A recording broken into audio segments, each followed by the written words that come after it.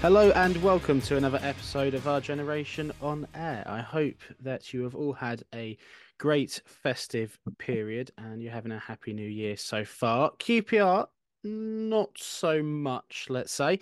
The team, well, they started 2024 with a horrible game of football against Cardiff City.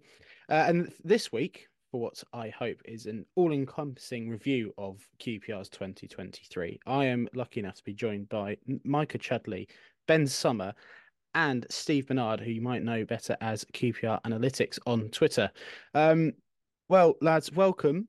We won't dwell on it for too long, but as football fans and as people, what exactly did we do to deserve that game against Cardiff? It was just dire, really, wasn't it? No, I mean, neither it, team it, played well, I would say. no, no, that was. I mean, it's when everyone interesting two Welsh clubs because when people talked about the home game against Swansea as a missed opportunity against a rubbish team, I thought Swansea had something about them. Neither us or Cardiff had anything about us whatsoever, and yet we probably had the better opportunities and wasted them to some extent. They may end up being sort of in the top end of the championship come the end of the season, but it's particularly this 90 minutes in isolation. I'd say that they were pretty lucky that we're so awful at defending set pieces. Yeah, it's tragic, wasn't it? We've had this problem with set piece defending for so long now. It just becomes habit, doesn't it? Uh, Going to QPR, especially going to Loftus Road and seeing a poor set piece goal conceded. Um, yeah, it was a really, really poor game. I mean, if I was to slightly put a more optimistic kind of, I'll break the habit of a lifetime and be a bit more optimistic here and say I think there's a danger of reading too much into some of these games around the festive period. Um, we know we already knew at the beginning of the season that we had a light squad and we were going to be put under pressure at this kind of time of year, and there's a lot of games back to back. There's a lack of player availability. We've got a lot of older players in the squad who are clearly unavailable, or going to clearly be unavailable for a significant portion of games. It's not a massive surprise to see. I mean, it's not to forgive it or excuse it, but it isn't a massive surprise to see kind of lethargy and a bit of a kind of, especially after a tough game against Ipswich. Um, that's me putting a bit of an optimistic spin on it. Again, I'm not trying to excuse the level of performance. It's the first half was absolutely diabolical, um, but but I do think at this time of season, at this time of the year, it's a bad time to kind of draw too many conclusions about the team. Yeah, and I think that's a fair point to make because even in the build up to this period, he was clearly trying a few different things, whether that was sort of injury demanding or whether he actually wanted to start Charlie Kelman in the odd game or not. But I think I don't mind Charlie Kelman. I don't dislike him. I haven't really seen enough of him as a footballer, in apart from sort of 5 minute cameos at the end of the games. I'm pretty confident that he's probably not going to be the best footballer of all time. And whether he's even going to be championship standard, I'm not too sure. But I would also say that he probably isn't in our best starting 11, and yet he is a couple of weeks ago getting a start. Is it rotating the squad? Was it not rotating the squad? Who knows? But Micah, something that you might have picked up on in that game, obviously the lack of Ilias Chair.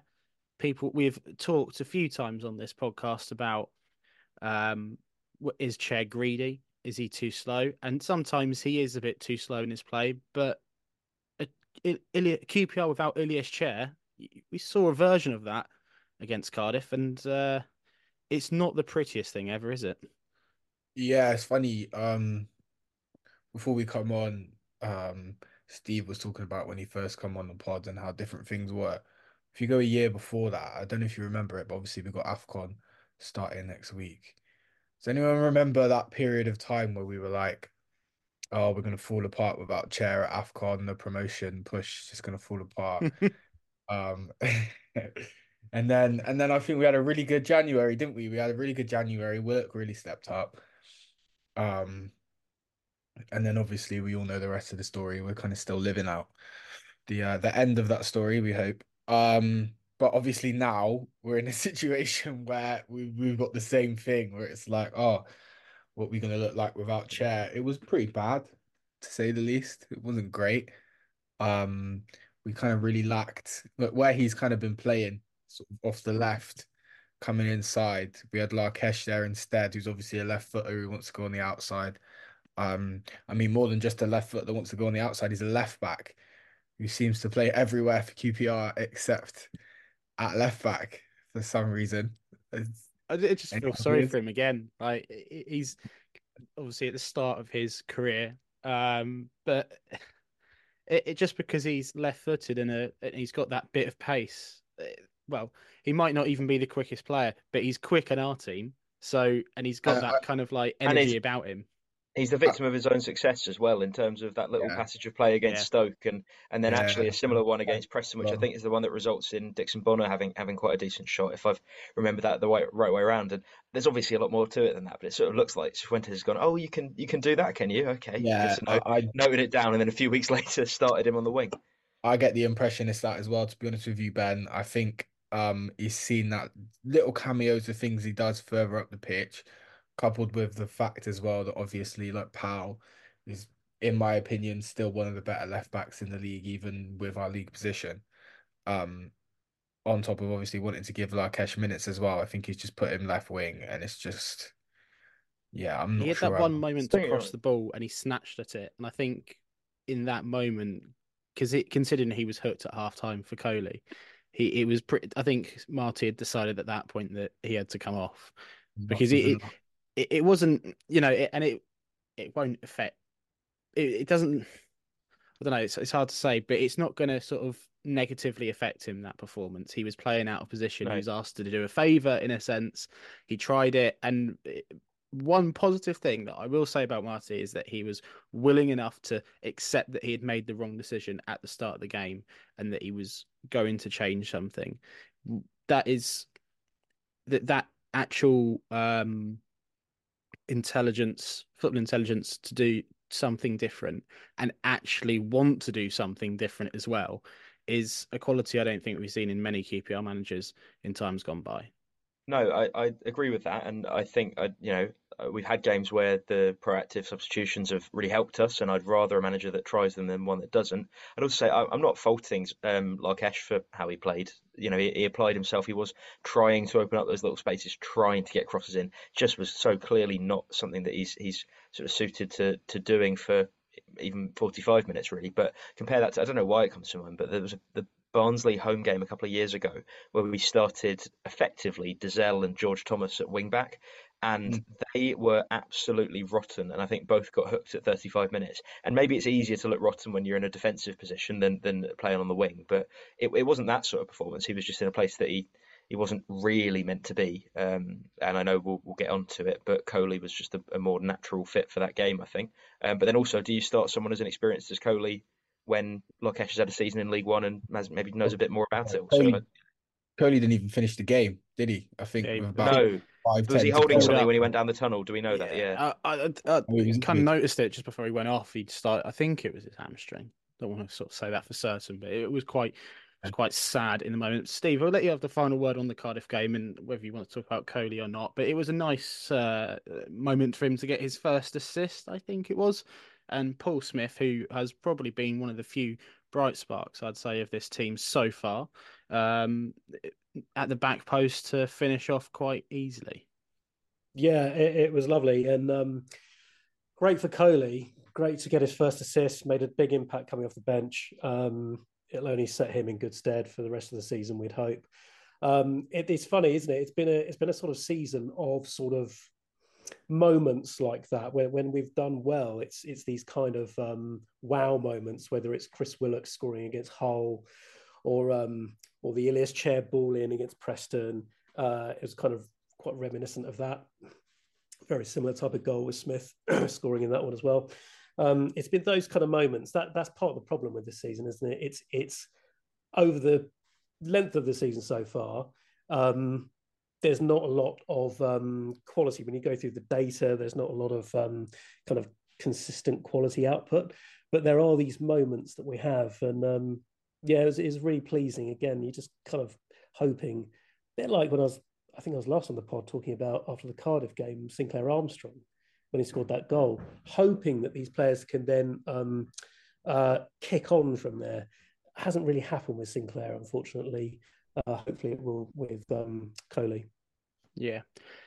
So the reason why we've got all four of us here today is because I had the brilliant idea, well, I think it was brilliant, this, of having a look back on 2023, because it's going to be, whatever happens come the end of this season, 2023 for QPR was an abysmal year. And not only was it abysmal, but it was, I think, probably one of the most important in the club's most recent history. And going forward, I think a lot of people will look back on this year just gone and point to many things that happened throughout it for whatever happens in the future, be that relegation, be that survival, and then whatever happens beyond the immediate next season. Marti Cifuentes being appointed might turn out to be a complete masterstroke, which was maybe an accident.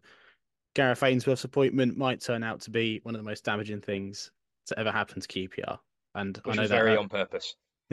which obviously was on purpose, and they hate the club board, which is something that I know pains Micah to see is one of his favourites being dragged through the mud. You get Nevertheless, used to it. You get used to it with this football club. just wait till they come for Ali Falling, mate. Nah, You're not don't used to ever anything say yet. that, Alex. Take that back now. Some things are sacred. I I wouldn't saw want it to in happen. Micah's eyes the full spectrum of human emotion. I saw his heart break in two, and that space be filled by anger immediately. Yeah, accurate. Very accurate. So to a little bit more context, on New Year's Eve, I was asked what one of my low points of 2023 was, and without a doubt, one of those low points was QPR. Just not just anything individual, just QPR as a The whole. club. Just the club in general. And I've got a few stats here to prove it. It took QPR 12 attempts to get the first win of 2023. Only a further 7 wins would come after that first win of the year, which was against Surprised there's Watford. that many. I was about to Um, say I'm happy with 7. I'll I take was 7. counting on my fingers there. Like, what? Yeah. Only 3 of those 8 wins would actually come at home at Loftus Road, with Ainsworth obviously winning at home once. QPR won 36 points out of a possible 138. Nice. QPR lost 26 times in 2023 and drew 12 times. And we Nice. conceded 76 goals and only scored 37 ourselves. So, Jesus. all that in mind, what was your lowest moment from the year of 2023 when it comes to Queen's Park Rangers? Can I start? Absolutely.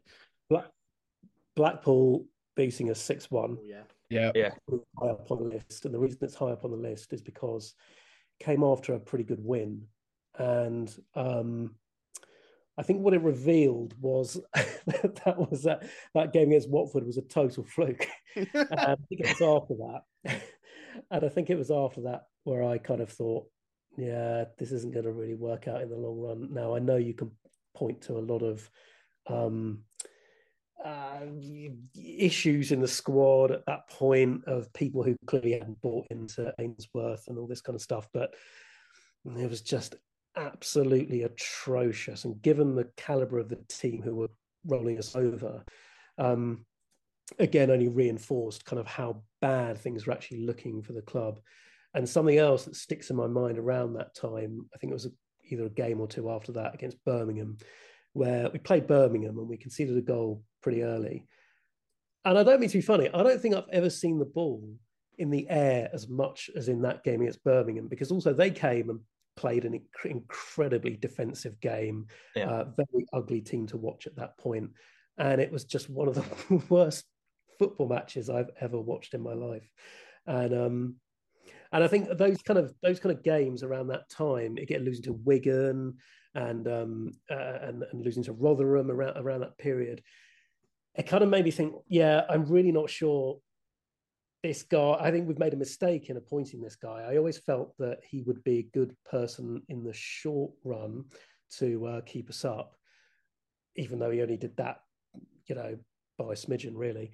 But I really felt if we were going to go into this season with him as manager, that's going to be a problem for this football club going forward.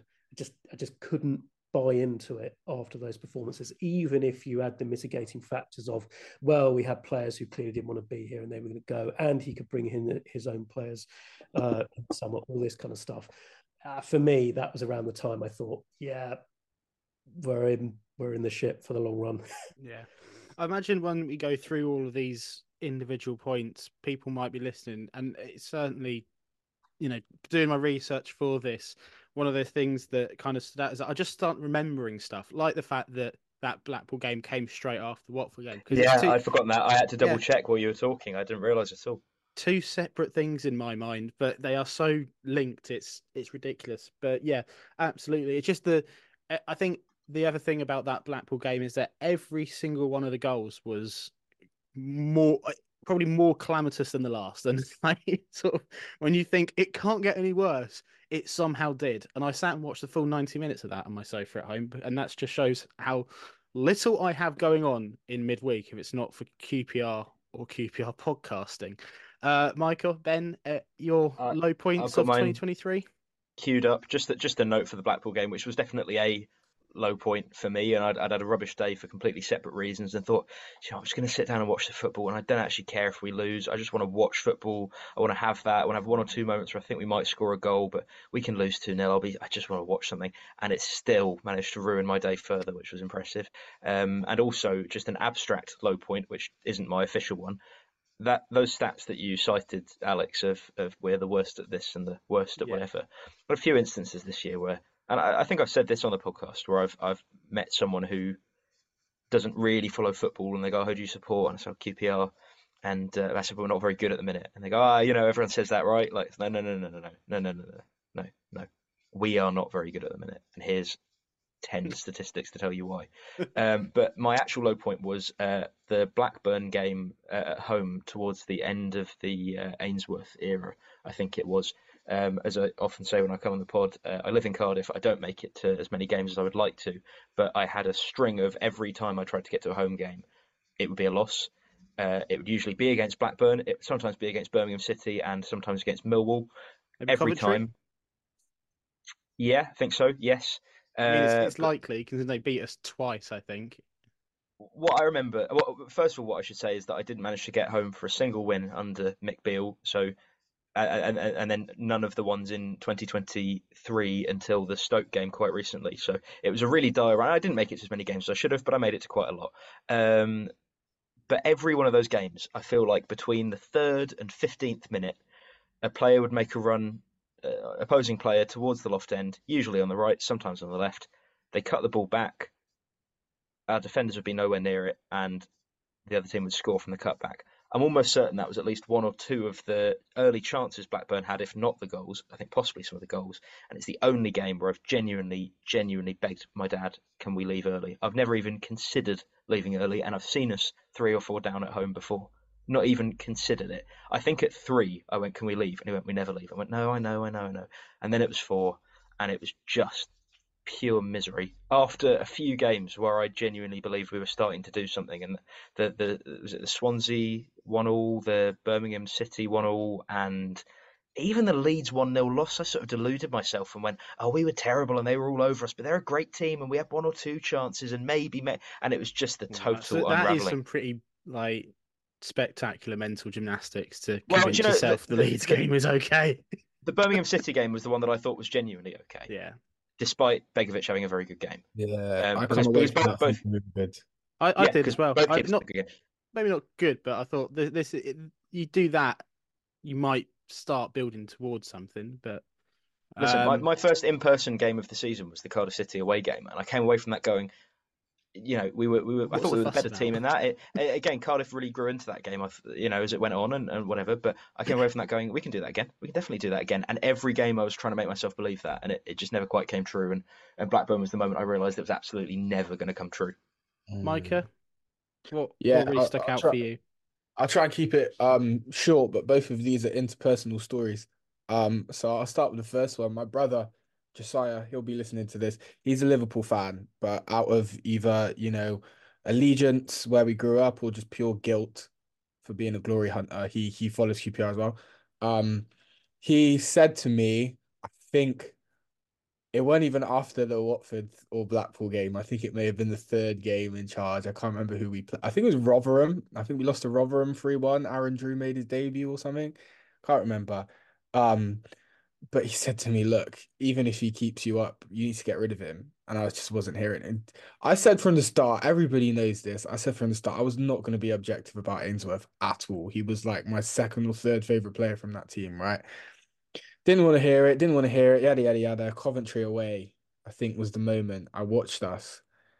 I think the third goal went in. Coventry at home, sorry. And I could just see my brother's face, and I was like, yeah, you were right. It's like, he's just spot on. So there was that. That one really hurt. Second one, we're going to get even more personal. So I was in a relationship that ended on the end of January 2021, right? This girl that I was with, lovely girl, we're on good terms, knows nothing about football. Couldn't tell you anything about football. She knows Neymar because she thought Neymar was good looking. She thought Messi played for Arsenal. Um, thought Cristiano Ronaldo was Brazilian Ronaldo. That's all she knows about football. You see where the story's going, right? So end of January, we broke up. That October, I think we'd seen each other again, hadn't spoken. She's like, "Oh, I've been meaning to ask, did QPR get promoted? Did QPR get promoted?" I said, "You're not going to believe it. We didn't even make the playoffs. But we're top of the league now. And I think this time we're going to see it through. So like, I'm pretty confident." And she's like, "Oh, I don't really follow football, but like, I'll be rooting for you guys." So in June, July, I went to my brother's best friend's wedding, and she just happened to be there. And we're just talking, and she goes, "Oh my God, like, what happened? Did QPR did they win the league?"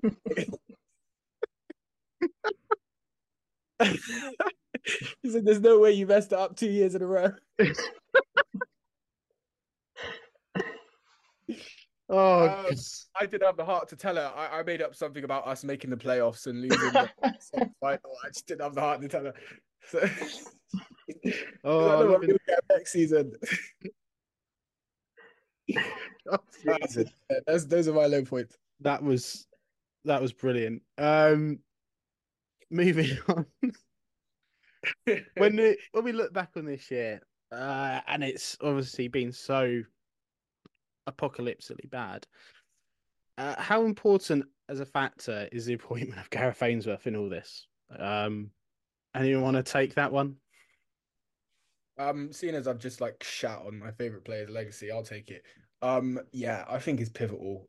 I hate to break it. We probably ran our course with Les, but I think that there's some things that people, whether they want to accept it or not, Les was on the right track with. And I think in terms of developing young players, trying to play progressive football, at least trying to build on what Warburton had put in place for us. I think those were the right ideas. The execution probably wrong from Les. We can talk about that all day. Um, but I think it's very clear that Battier obviously decided that he needed to get this monkey off his back with Ainsworth. He needed to appoint him, needing to give him a go. Um, and not only has it cost Ainsworth his job, it's cost Battier his role as chairman probably as well, which I respect him having the balls to put his hands up and say it. And also it's probably cost us. I mean, if you look at this squad, if you look at the way it's been playing, I know the last few have been pretty shaky, but the general consensus around the league seems to be, well, QPR aren't great and they're soft, but they're not this bad, surely. Um, and sadly, I think that just comes down to trying to play a brand of football that probably just doesn't suit QPR and probably doesn't even suit like the championship in general anymore.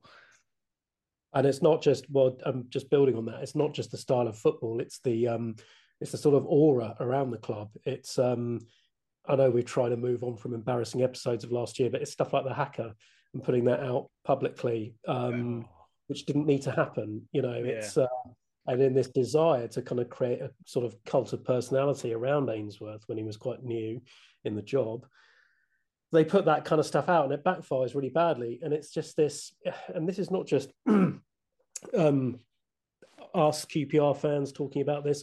You can listen to any sort of neutral observers around the championship, people like Ali Maxwell and George Elek, who find it deeply weird that we could go from a Mick Beale, Neil Critchley to Gareth Ainsworth, and it doesn't make sense to anybody, that kind of stuff. And it's like I said, I didn't have any issues in terms of thinking he would keep us up last season. I thought, okay, if they really have to get somebody who understands the club and the fans can rally round, I do get that sort of logic. It's just the entrusting him with the kind of future direction of the club, or the near term future direction of the club, at the expense of Les. And yeah, Mikey, you're right. There are lots of issues around Les, which we've talked about before. It just, for me, that's the problem area. And I get it's hard to kind of get a manager to leave a job he's been in for a decade by only saying, well, you've got 3 months and then we'll kind of see how it goes after that. But yeah, bad decision making, illogical decision making, really. And yeah, it's cost us very badly. And you mentioned the hacker, and that is such a obviously stupid thing to do. But my friends still like sort of put that in front of me when we're on like nights out, and like, how funny is this? And it'd be like the hacker, and that is out there permanently now. My friends know about that. My friends don't know anything apart from what I tell them about QPR. The fact that they know about that hacker video is damning enough. Like, Yeah. They will only know about QPR if we win the league or do something so stupid as that. And Yeah. we're certainly not winning the league anytime soon. No, and it's clear that sort of, maybe from that moment, maybe not, but a lot of players didn't buy into that either, that kind of thing. And we talk a lot about players buying into culture and all this kind of stuff, and the players getting paid by the football club. They should be buying into it, and all the rest of it. But actually, if you really truly don't believe in it, and if these weren't the reasons why you came to the football club in the first place, yeah, you're not gonna stick around mentally, are you? Well, and you've just seen that in a much shorter time period to a much more drastic level with Birmingham, haven't you? With all those players signed by Eustace that wanted to play under him, got sold his vision, and then you've got Wayne Rooney come in. And it doesn't matter how big of a name Wayne Rooney was, he's not the man that got them to sixth in the table. So, all of a sudden that all falls apart. And it was like that with us. You see the amount of players that just sort of I will go through eventually at one point the transfers out, but there's a lot of big names there that were crucial parts of QPR teams before Gareth Ainsworth, and they just, even Chris Willock clearly wasn't part of his plans, and that has Yeah. turned out again to be a pretty bad decision. The only caveat I'd add to any of this, and I agree pretty much wholeheartedly with what the two of you have said, is that I don't think they bought into Critchley either, or maybe they didn't have enough time to. But I don't really remember seeing anything resembling a style of football. And I know that Dan, who's often on this podcast and has a much better eye for the real sort of tactical stuff than I do, tried to spot patterns and said that there were patterns. I didn't see them, and so I didn't really think that they would buy into the next manager. However, it was still a failure to pump the brakes while going down the hill. You just because they've not bought into one manager with a fairly strict kind of tactical style doesn't mean you appoint another with a completely random different style just because he's a bad manager. Even if, and I've said this a lot, it's a decision that I was sort of okay with at the time. But I think, yeah, that wild pivot in hindsight has helped no one. And in terms of the personality, just briefly, um, it was interesting because my dad spotted it before I did. But Ainsworth started really painting himself into a corner because every time we won a game, it was, we can turn this around, we will turn this around. There's something special happening at this football club. I can feel it happening. You've got to believe me. And I totally bought into that the first time, maybe the second time, possibly even the third time. But when the next game is always a Blackpool 6-1 defeat, you stop believing in it, and it all kind of the allure of it falls away. So everything considered with Gareth Ainsworth and knowing everything that we know now, and indeed including the fact that we are now managed by Marty Cifuentes, would you, if you could travel back in time and you could walk into the room that the QPR board were using to to make the decision whether they should sack Neil Critchley or not, and you had the power to actually convince them not to, which seems plausible because I reckon anyone that walks into any room at boardroom level, like seems to just get a crack at making a really important decision for QPR. But would you have sacked Neil Critchley knowing everything we know now? Yeah, I would have. Yeah. And I don't usually advocate for sacking someone that soon, but I just remember at the time, and the actual memory of the football has faded because there wasn't much to remember. I just remember being so certain that it wasn't going to work. Well, Yeah, I wonder why. In Critchley's record in 2023, which is a bit, there was like 2 or 3 games before that, including the actual game that he won. So this may be really harsh for Neil. But in 2023, Neil Critchley won 0 games of QPR, drew 4 and lost 5. And I believe in one of those games, Sam Field played right wing. he did. He did. So We were just talking off air about this point we weren't sure was going to get made, but it is. But this is Steve's point about how perhaps the standards for Ainsworth has essentially made like the bar so low for Cifuentes that maybe we're perceiving him in a way that doesn't really exist. But on the same side of the coin, there's been some revisionism post Critchley just because of how bad it got under Ainsworth that like Critchley was cooking something and it was all happened going to very come to quickly. fruition. Yeah. Yeah, and it was like what was it? His best game was his first game. Essentially, it got worse. From his first game onwards, essentially it got worse and culminated in basically just like a lifeless pile of shit at Middlesbrough away, where everybody knew the guy was going to get sacked, including the opposition team, and we just kind of just played it out until he could collect his P45. So no, I think Critchley's comfortably alongside Ainsworth one of the worst managers we've had at QPR in my lifetime. Yeah, and it's a shame because I thought at the time he was appointed that it was the right direction. It was the Yeah, right Well, it tracks, doesn't it? Like you said, logical. Critchley to Ainsworth doesn't track, but yeah. Fields Critchley does. One thing I don't think people have focused on much. I know it's back in 2022, but it did take a little bit of time to get him in the door. And then we had that whole thing about, well, we don't really want to appoint him before the Burnley game because we're going to get hammered anyway. That kind of didn't sit well with me. That we lost. I know the Beale timing of the departure was bad during the World Cup break, but I think we had to kind of move a bit quicker with that appointment than we did in the end. That side, I also think there was possibly a sliding doors moment with the Sheffield United game. Yeah, we were about 30 seconds away from winning that game. yeah. And even though that would have probably been a fairly fortunate win, I think that would have kind of allayed fears about whether this guy was the right appointment. Because the problem is the game before that at Loftus Road against Luton was so bad that it had put everyone on a bit of a downer afterwards. And I think the Sheffield United one was pretty important, actually. To get a win there might have changed things. Fleetwood was obviously pretty bad, but he wasn't wrong about what he said. Yeah, Fleetwood. I think that's the thing I that don't think gets the players remembered were the ready to. most. Fleetwood, which is apt because it's FA Cup third round. Well, it starts tonight as the recording's happening. But that sort of like digging out of the players, it was a real departure.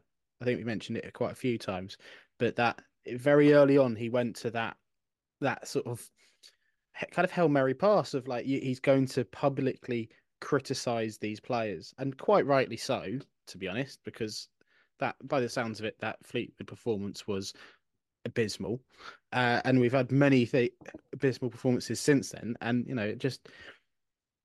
that never seemed to work. Coddling the players in public, calling them out in public, nothing works like that. Neither of them worked, did it?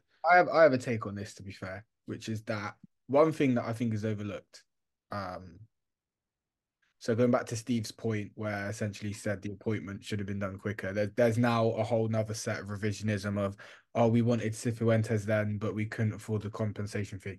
Yada yada yada. Whatever the story is, the story is. Critchley was appointed after the Burnley game, right? What you have is you have a manager who's like not shy about the fact that he's very good friends with the previous manager. Nobody's ever really of the players come out and spoke beyond saying, "Oh, we were upset when Beale left." Nobody's really spoken about it as such. Um, if I remember correctly as well, Bill had said similar things about maybe the players were soft and that they kind of they bruise easily, I think was something that he said. I can't remember the exact words. What you've got now is you've got the manager who's just betrayed you, or however you want to put it. His best mates come into the job. All right, natural fit, similar style of play, similar coaching style. All right, fine. I had no problem with the club doing that. It made sense on paper. Um, but to be so few games in, to not really know the players, and like the previous manager had said, "Oh, I've spoken to people in the league and I know what they think of QPR." He's obviously was talking about Neil Critchley because Neil Critchley was Blackpool manager last season. That's his best mate or whatever. Clearly, he's formed that opinion from Neil Critchley. So the players kind of already know, right, that Critchley thinks that they're a bit soft, that Critchley thinks that they bruise easily, that Critchley probably thinks a lot of the things that the previous manager came in and thought. Now, to air that publicly after I think it's 4 or 5 games, I can't remember what it was, but It was It right would have or been about wrong, 4. You're right, 4 four because it in, was about four in. 3 in the new 2 or 3 maybe in the in 2022, and then it would have been Yeah, 2 game like now we yeah. would have had Chris New Year's Day yeah. and then FA Cup. Well, yeah, in normal situations, giving your team a bit of a kick up the arse in January after the Christmas period when things are slowed down. In normal situations, that's the time to do it, to call out your players. That's when Pep has done it in the past, as when Klopp's done it in the past, Ferguson. That's the natural time because there's still so much time left that if there is a bad reaction, there's enough time to turn it into something good, whatever. You can make something of your season. Critchley was 4 games in, probably didn't really know the players too well, and has essentially said something that the fan base has felt for a while. It's quite easy for the players to turn that into oh, everybody's against us, this manager's against us, everybody thinks this, thinks that. Now, I don't think that excuses the players because like I said, I agree with what Critchley said and I still agree with it to this day. And I think Marty said something similar a couple of weeks back after whichever game it was we lost. There's too many for me to remember at this point. But I'm not necessarily sure that that was good man management from Critchley. I I, personally, yeah, I don't know. For the I, benefit. I, I agree, and I don't often like talking about managers' sort of personality in terms of what they might be like behind the scenes because we don't know. We're not behind the scenes. We don't see that. We'll find out in 30 years when a sort of squad player from this team writes a book or whatever. But When the they come on a public facing podcast, personality, hint, hint, anyone yeah, listening, when get Luke Amos on in 20 years, that will be genuinely he's seen a fair few. he's seen it Yeah, all. He's seen it all from yeah. the treatment room, unfortunately. Him and That's Clark good. Salter can co-write it. I like Luke Amos. Leave him alone. And every page would just be, and then I heard about this, but I wasn't actually there for it because I was injured. Let's don't be mean. Don't be mean about Luke Amos. Don't be I'm mean about sorry. Dominic Ball. I won't have it. It's not. It just don't go there. Anyway, no, I won't talk about what his personality might have been like with the players, but the public facing side of it, it was just uninspiring. And Ainsworth got longer shrift, if you can have long shrift as well as short shrift. I don't know, but he had more license to do what he wanted, partly because he was a club legend, Ainsworth, but also because he did try and do that sort of rousing thing. And if the football was even 30% better and the results 20% better, he might have gotten away with doing that. And I don't know, but Critchley from minute one. I used to work at a Saturday job in a sort of local bakery. It was like a posh Greg's, and we had one manager that when there was nothing to do, she'd get me to reorganise the crisps, and I just sat there thinking, crisps don't need reorganising. And he spoke about being a football manager in the way that I spoke about reorganising the crisps. And it just like you just don't want that. You want a manager who I'm not saying whether or not he gave a shit because it's not my place to say. I'm not him. I'm not inside his head. But he didn't come across like he did, and that's fatal, I think. Yeah, just quickly building on that because you're talking about something that I've thought about a lot about in that, and there's a lot of hindsight that goes into this, but given the situation with Beale's departure and it caught the club a bit offside, it caught the players a bit offside. I think at that point you need to be appointing somebody who has a bit of a force of personality. Um, he's not everyone's cup of tea. I advocate for him a lot. He's not everyone's cup of tea, but someone like a Chris Wilder type person who can Oh, right. come in. I thought you were going to I say thought you said Nathan. Jones. Oh Yeah, I my thought, God. oh, There no, was no, a no, way no. that was going to be I, Nathan Jones. I've never kind of got the hype behind bringing him in, to be fair. But it's the multiple times we've been looking for new managers over the last 12 months, I've never kind of got on the Jones bandwagon. But someone like a Chris Wilder, where it's you can galvanise that kind of group of players. And you're absolutely right, Ben. The problem with Critchley is it made sense on paper, but it didn't make sense in practice, and it was a shame. It was a shame. Yeah, he Well, had to go. I concur with everyone on that. here's a question for you then. What would have been worse, Ainsworth or Jones as an appointment? I mean, Ainsworth, you get the bad football, and in theory, QPR fans like him. Jones, you might get better football, but he hates QPR and we hate him. He hates everyone though, doesn't he? He hates And everyone. and Look, and also we hate QPR and they hate us. So yeah, that's They also very definitely true. hate us. That's very true. There's no love lost there. I don't know. I'll say this about Nathan Jones, which is that he is a good manager. I'll say it because Mm. Dan's not odd, but he is a good manager. And even in my young years, I distinctly remember being like staunchly against Warnock coming to QPR. So I think he's in that genre of managers that you love him until he's your manager, unless of course you support Stoke City or Southampton or apparently anyone that's not Luton Town. But Well, that's it. But that's the point, isn't it? It's a bit like Ainsworth at Wickham. He's done it at one club and he's done it very, very successfully. But he's not shown. He's not been able to apply that in other environments. And that's actually what kind of worried me a lot about Ainsworth. Whereas a lot of people would say, look at his record at Wickham, look at what he's done against the odds, no money to spend, and look how much they're punching. That's all great, but it's in an environment he's got 100% control of. And it's yeah, an environment where, without being disrespectful to Wickham, there are lower expectations than there are at a championship club in QPR. And that kind of always, it's the whole thing of, if he's this good, why hasn't anyone else come in for him? I think that was a factor in kind of how I kind of appraised that appointment. Others might disagree, I don't know, but certainly something in my mind. Let's yeah. let's keep it topical as well then. Seeing as it's January, let's talk about some transfers.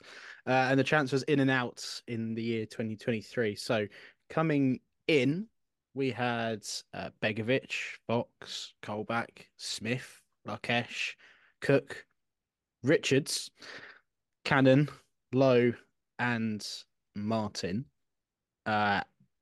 Transfers out, Dieng, Dickey, Hammerlinen, Masterson, Owens, Johansson, Amos, Chris Martin again, Shadipo, and Leon Balogun. So Mhm. out of those two, the transfers in, transfers out, kind of two sets of players. Um, what set of transfers there sort of tells a more damaging story for just to QPR? so quickly ask, I didn't hear Faisal Patach's name on the transfers out unless I'm mistaken. It's a I'm sorry, dangerous Ben, but he omission from wasn't you. actually included in the transfer market, transfers out, so maybe he's still at the club somewhere. I think he was 2022, unfortunately. Yeah. Was he? Yeah, we missed him as part of the I'm 20. seeing that as February 2023, but that might be that my app genuinely didn't realise he had left for the You're just in majority of the denial. You season. were updating it yourself, were you? Yeah, waiting. He can't have gone. He can't have gone. He may be scoring goals in the MLS reserve division, but there's no way. But yeah, Anyway, I don't have an answer to your actual question. so yeah, I mean, there's some stinkers in there for their own reasons. I mean, Are we talking about the outs or the ins well, let's first? talk about the ins first. Okay. Can I I have actually something to say think, on that? I think generally, bar one, they've all contributed at some point in lesser forms than others. Um, Who's the one that hasn't? Richards. Fair enough. The man is an enigma. Is he real? I don't know. Was he just brought in to confuse me? Yes. Um, but I don't. I think Smith. I'm happy with him. Larkesh looks promising. Cook is just unfortunately at that age. I think Clive Whittingham has some interesting things to say about Begovic, Colback, and Cook. And in the length of contracts we're offering them is mainly Yeah, why they are here. So that's not Yeah. necessarily good Well, financial well, sense, but length of contract. Sorry to interrupt. Length of contracts is one thing, and I've not seen quite enough from Colback to justify the length of the contract. Maybe signing him, I don't know. Cook, we look unbelievably gonna better with say, him in the yeah. team, yeah, like a He's only different team. 32. And Cook's also, only 32 as well. Like 34 championship centre back isn't like super old. no.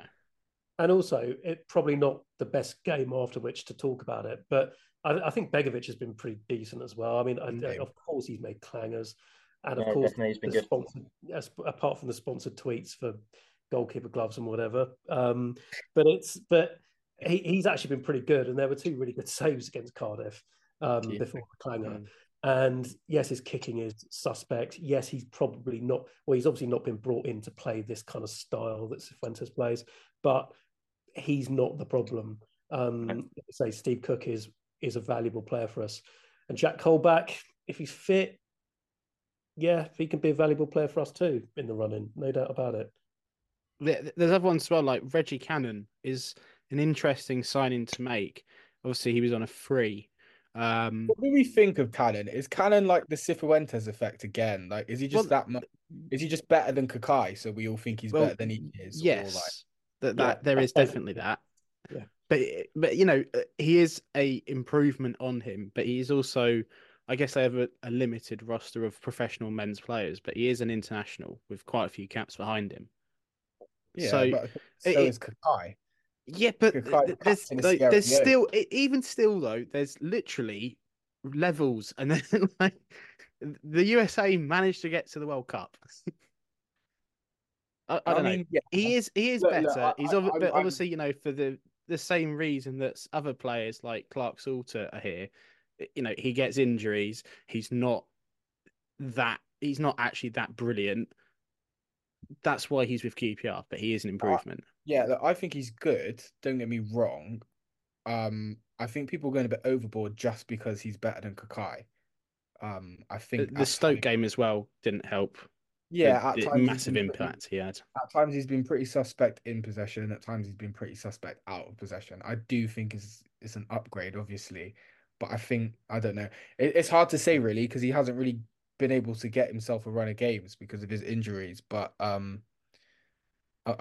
like the idea of him. I just suppose I'm not ready to call him a success yet. Do you know what I mean? Um, Here's one that definitely is a success. Chris Martin I wouldn't be in the said league it. without him. Did I not say it at the end of last season? We should have signed him. We should have signed him on a free. He'll score more goals than Dykes. Said it. No, nobody, no. Do you Now know how many everybody's goals he like, scored for oh, it's Bristol not such a bad Rovers? idea. I don't actually, but do we know what he scored for the Bristol Rovers this season? Just before Probably we... nothing, as he Well, has. he definitely scored one. He definitely scored one, but I'll bring it up in a bit. It's to be fair to Chris Martin, that was a no. There was no loss. There's no downside to signing him. Yeah. It's given how light we are up front, I don't quite know why we didn't, in all honesty. Uh, but there we go. I don't know. I'm just going to try and find I out. do wonder. I do wonder if he saw. This is pure speculation, but I can't imagine we offered him more than 1 year realistically, Mhm. and I do wonder if he saw the Colback deal, the Cook deal, the Begovic deal, and thought, well, I want another year as well. Why am I not good enough for another year? I kept you in the league. Um, That is some but speculation. that is pure spec. Like he probably just didn't even get. Because he probably wasn't even aware they were coming in. Yeah, probably. He's probably like Steve Cook to QPR. Like, okay. He scored 8 goals this season so far. You're Okay, having a fair enough. laugh. We should have signed him. This is what it says on Wikipedia. It's like, I'm slightly shocked by it myself, but it's You know what's happened? Mike has gone in there and 8 goals. added that in the last couple of minutes to prove his point. He's added to his page. What about the forgotten man then? I guess in all this, who came on loan last season, Jamal Lowe, a signing that was so like one of these signs that I felt could have been made at any point throughout QPR's time in the Championship. Like it seemed like a very QPR sort of thing to do, sort of especially that sort of like Harry Redknapp era, sign a player Well, like him. I he was very good, or he was influential in his first game I feel like at in a Reading. parallel universe, that's a really good. I don't think Yeah, he's the type of player suited to the type of relegation battle we were in. no, no, I think I think initially everybody forgets this. This is another sliding doors moment for the pod. But initially he was supposed to come in on deadline day in 2022 under Mick Beale. But I don't don't know if remember anyone Yeah, I don't know if anyone that. remembers this, but our good friend Macaulay Bonne at the last minute said he that's right. didn't Yeah, want to take the pay cut, I believe, to go back to Charlton or something, and then ended up going back to Charlton. What a twat. I hate him so much. But anyway, I really don't like him. Like I that's just one don't player like we're not getting on the podcast anytime I soon. do not like it. The whole situation was he did all of that to go back to Ipswich, and then Ipswich were like, we actually don't want you anyway. Like what a loser. But anyway, I digress. Like I feel like had Jamal Lowe had come in under Mick Beale at the start, I feel like the perception of him would be so different because he was Mm. that pacey striker that we would complaining we didn't have up front. He was that hybrid kind of can play as a winger, can play as a striker, can play as a 10 second striker role. I think perceptions of him are different because of where we were and because of the type of player he is. It becomes, oh, he didn't really contribute. He didn't really seem like he cared too much. So I have sympathy for Jamal though. I don't. Again, I didn't ever. I probably said some things I regret, but I don't remember it being massively a lack of application from him. My memory of Jamal Lowe, and it may be clouded by what an awful season it was him doing things that you'd expect him to do when he's right next to two other players, but there's no one near him, or him trying to do a bit of a skill when a bit of a skill isn't what's needed, and just the puzzle piece just not fitting in to the And team. him being offside, he was like permanently offside. Yeah, Well, the it thing just I do remember about his debut against Reading, and he came on, and I think everyone in the ground that day was kind of like, "Oh, we've got a good player here." But then eventually, over time, he had a good run, I think, of either assisting or scoring in maybe that 3 or 4 games, and that felt significant at the time. But kind of a bit like what's happened with Howe, eventually QPR just gets to you, and like the level of coaching or whatever is just that little bit lower, and it isn't you're not quite improving. You're staying at the same level or getting worse, and all of a sudden your footballing brain is turned to scrambled eggs, and you can't actually do anything. I think it's part of this thing again, isn't it? We've touched on it before about the transition between Critchley and Ainsworth and a club which kind of appears to be spiraling a bit. And you've got a player on loan who's come in who knows they're not going to be here the following season, or it's very unlikely anyway. And I think there's just basically a giving up mentality there. It's Mm.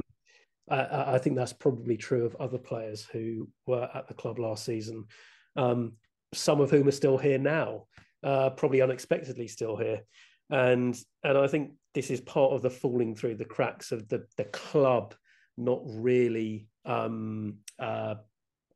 well being very well run, to be quite honest, and making these kind of illogical decisions in terms of managers and all this kind of stuff. And I think, again, this sounds a lot like excusing players because I'm really not that type of person. I will not usually make excuses for players like this, but I do think there are things about QPR over the last 12 months in particular where you have to ask yourself, have we produced the best environment for people to be their best selves?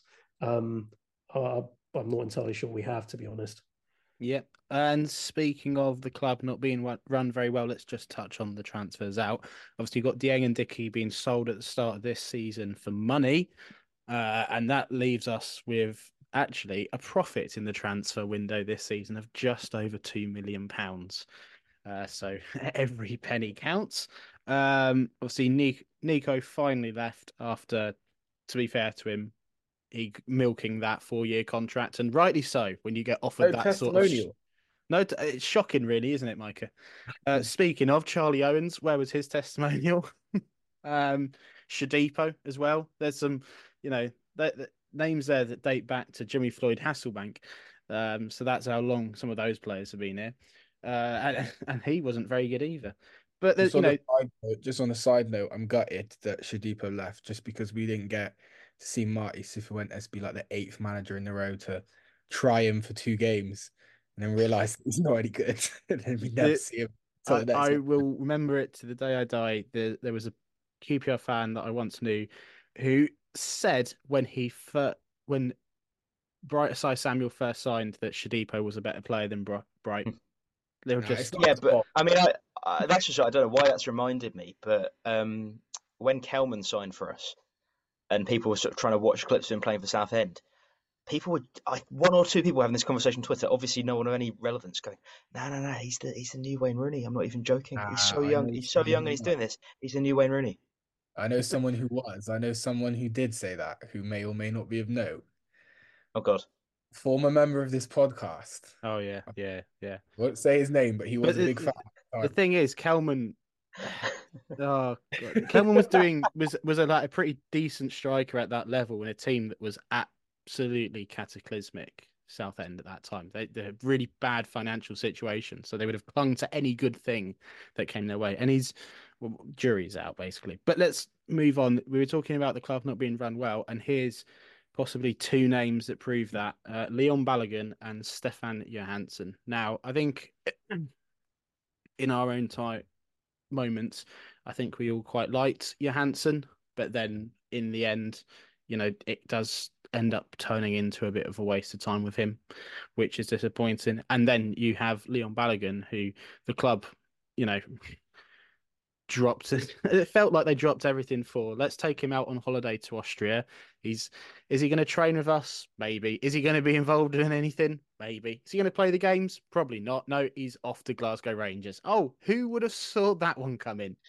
And Just about everyone. And no, in particular, Steve, you predicted it. I remember you saying, like, we're never going to see him again. But he did play though. He did Did. play a couple of times Yeah. with great distinction, even having a conversation with the fans afterwards. And I mean, look, all of that kind of stuff just speaks to things I've spoken with you guys before on this pod about disjointed recruitment. The, the Stephanie Hansen one. Oh God, I'm not going to criticise the club hugely for that. I would have been for it at the time. Maybe that wasn't logical, but it felt right.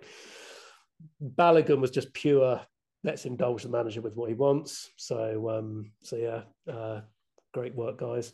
I just want to touch upon really quickly what you said about the players, the transfer fees that we recouped. Again, this is part of the problem with the overall running of the club, and is going to kind of have a big impact on the next few months and possibly the next few years, which is not monetizing players well enough. Senny Dieng, to be fair, 2 million quid. I know people were pretty unhappy with that at the time, but actually, fairly average goalkeeper, really, by championship standards, and I think that's been proven since he went to Middlesbrough. I think we did pretty well in picking up a guy who was, having trials with Rochdale and AFC Fylde, and he took his opportunity when it came about, and we did well with that to get 2 million quid for him.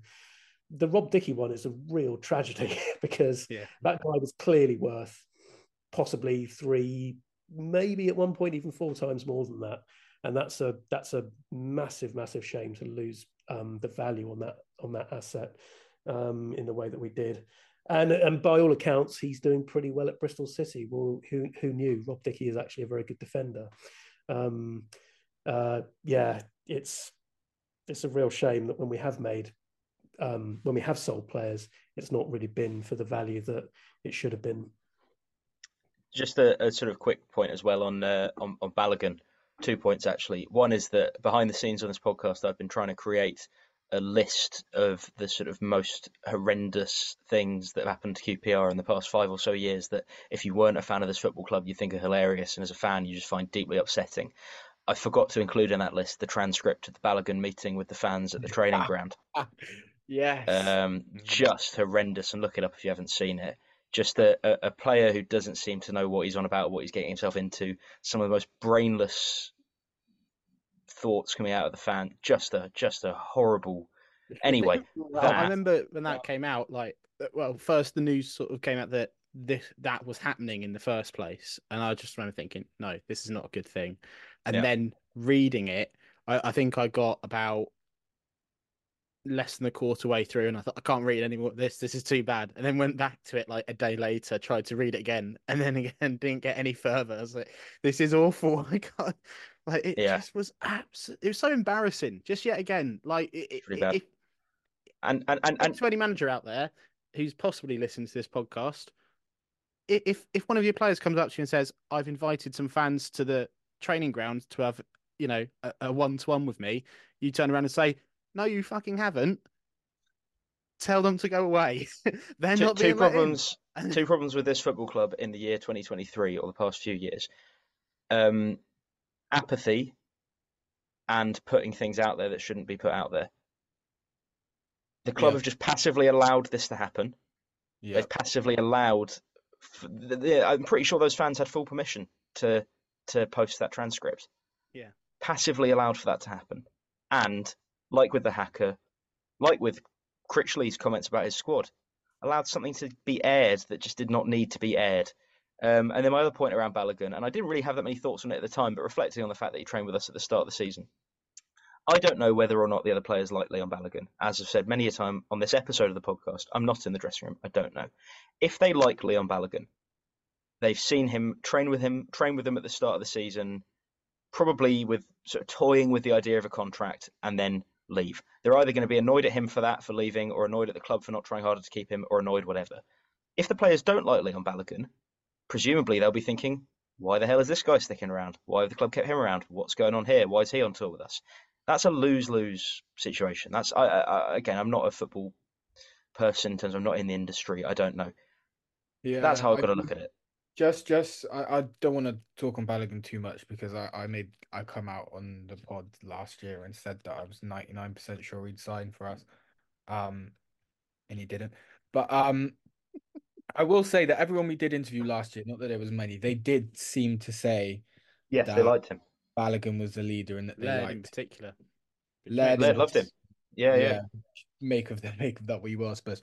But in that famous transcript that we spoke about, he explicitly says the words, "I'm playing for another contract here," and that he liked working under Ainsworth. Again, could have been lip service, could have been just saying it because his options looked pretty thin at that point, whatever.